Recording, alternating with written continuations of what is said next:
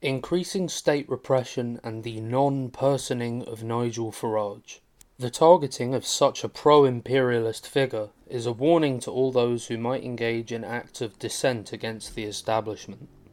Former United Kingdom Independence Party, UKIP, leader Nigel Farage has revealed that the bank where he had kept his money since 1980, Coutts, recently gave him 2 months' notice of its intentions to close all his accounts by the end of June.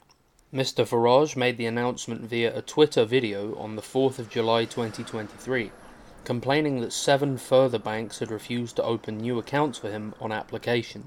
Farage isn't alone in suffering this apparent banking ban.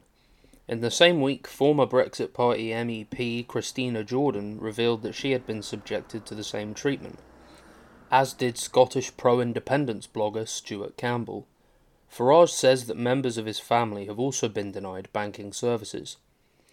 In his video, Farage suggested that this targeting may be connected with a European Union law that remains on the British statute books. The law he was referring to is the legislation on politically exposed persons, which is supposed to apply to people who hold state or political office and are deemed to be at high risk of bribery or corruption, thus presenting a risk of unwitting collusion to any bank providing them with financial services. The fact that neither Farage, Jordan or Campbell have ever held political office within the British state is unlikely to prevent this law being abused, so it's possible that it has indeed been used to provide some legal cover for a totally unjustified sanction, applied without a shred of due process and which, in the modern world, has been described as non-personing. Meanwhile, further clues to the mystery may lie in some of the wild stories that have been circulating among bourgeois politicians in Britain regarding the role of UKIP and Farage during the Brexit referendum. One such story was repeated in the House of Commons by Labour MP Chris Bryant, who accused Farage of receiving payments from the Russian government, an accusation Farage vehemently denies. Such charges have become standard practice in Britain and the USA, where political leaders have become so divorced from reality and from the masses that they are unable to deal honestly with any political reversal. From the unexpected electoral victory of Donald Trump to the unexpected loss of the Brexit referendum, the establishment shills in London and Washington are more comfortable conjuring fantastical conspiracy theories involving the hidden hand of the Kremlin than facing the reality of their defeat with open eyes. Taken all in all, it seems that the most likely explanation for what has been done to Farage is that it is an act of vengeance being taken by the ruling elite in conjunction with the banks, all of whom, as Farage rightly pointed out, were bitterly opposed to Brexit. This in turn indicates that the impact of Brexit, which was in essence a working-class revolt against the British bourgeois political media and cultural establishment, is still animating many members of the elite to the point of madness.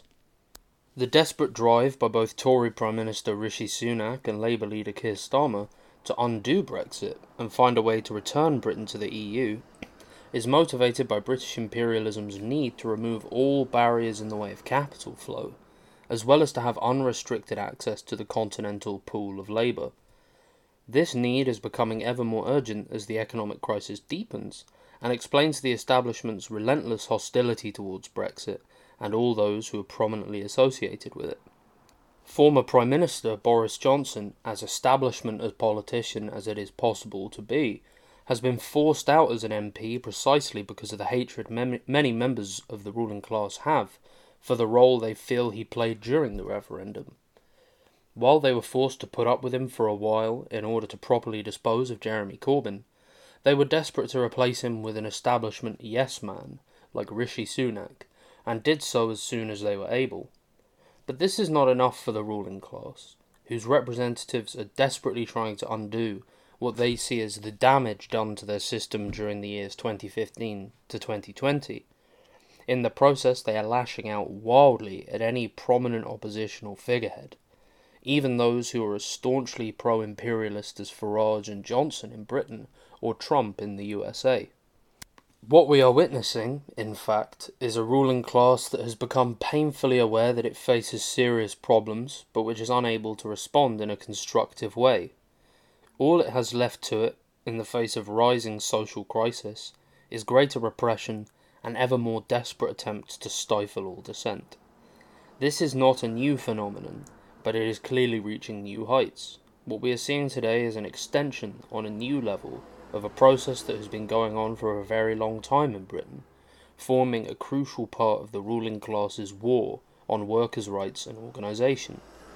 Margaret Thatcher used the banking system against the National Union of Mine Workers during its titanic miners' strike of 1984 to 85, confiscating its assets in some regions and sequestering them in others, forcing miners' leader Arthur Scargill and his comrades in the NUM leadership to drive around the country with carrier bags full of cash to keep struggling strikers from starvation. This approach to crushing dissent was then formally enshrined in the plethora of anti-union legislation that was put in place by successive governments, Tory and Labour governments, enabling the state to seize any union's funds that is deemed to have defied these laws. Since the 1990s, we have also seen successive anti-terrorism acts adopted in Britain, which stretched the definition of terrorism so far that it could be applied to almost anyone the government might wish to target. When we add in the fact that the government's Prevent programme seeks to turn all public sector workers into state spies, whose information can lead to families being forcibly broken up and its members sent on de-radicalisation courses, we start to see that the British government has been engaged in a widespread campaign of intimidation against its own population, almost all of whom it considers to be suspect in some way or another. The criminalisation of dissent continued with the US and British campaign against Julian Assange and WikiLeaks, both of whom was summarily kicked off all online payment platforms 13 years ago. This in turn was followed by the long-running attempt to deport Mr. Assange to the USA on the most spurious grounds for the crime of reporting important facts, imperialist war crimes, to the general public. What becomes clear from all of this is that the notion that British citizens enjoy the right to free speech is a bad joke. When the government has a definition of terrorism that is broad enough to encompass anything it likes, and an individual can be reported to police agencies by their child's teacher, their landlord, or their doctor, that cannot be regarded as anything other than a deeply repressive society, all of which makes the government's attempts to demonize the DPRK, China, or Russia for their supposed violations of free speech an absolutely appalling joke. That the ever-increasing level of repression in Britain is no accident, and that it stretches back over so many decades, should also come as no surprise. British capitalism has been stuck in a series of crises going back to the 1960s. It obtained a brief breathing space for itself by attacking the working class in order to destroy the most powerful and organised unions, such as the NUM, and by engaging in ever more brutal acts of imperialism after the collapse of the USSR in 1991. But even as it gained some level of relative stability, this did not last long. By 2007, the crisis had returned in earnest, creating a deep depression that has continued to this day. This long depression has begun to hollow out the support of poor workers in Britain for the political system, and even of elements of the petty bourgeoisie, leading in turn to destabilising events like the election of Corbyn as Labour Party leader 2015 and the establishment loss of the Brexit referendum.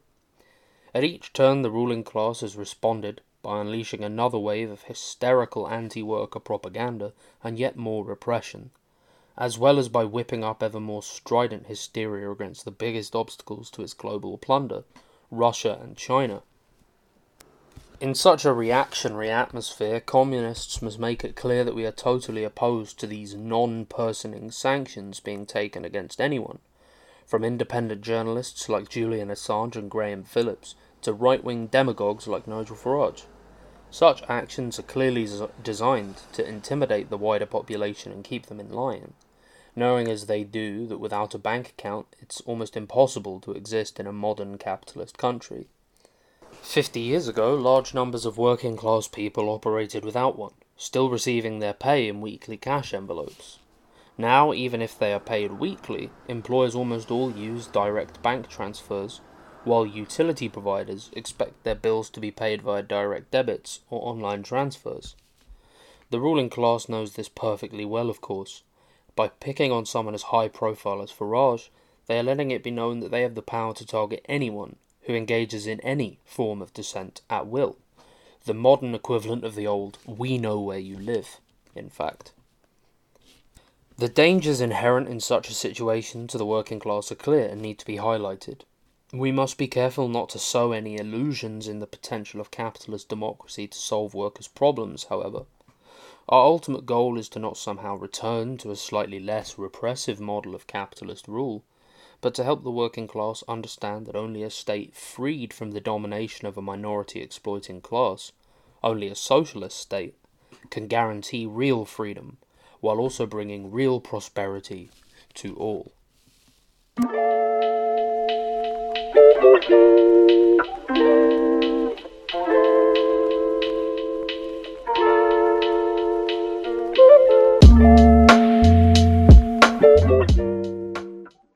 Thanks for listening to Proletarian Radio.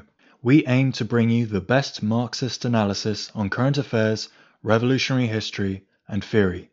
Do like, comment, subscribe, and share our content to help us reach the widest possible audience. We are a small organization with limited resources, and we need workers' support if we are to grow and fulfill our mission. If you are able to make a one-off or regular donation, no matter how small, please visit our website at thecommunists.org and register as a supporter.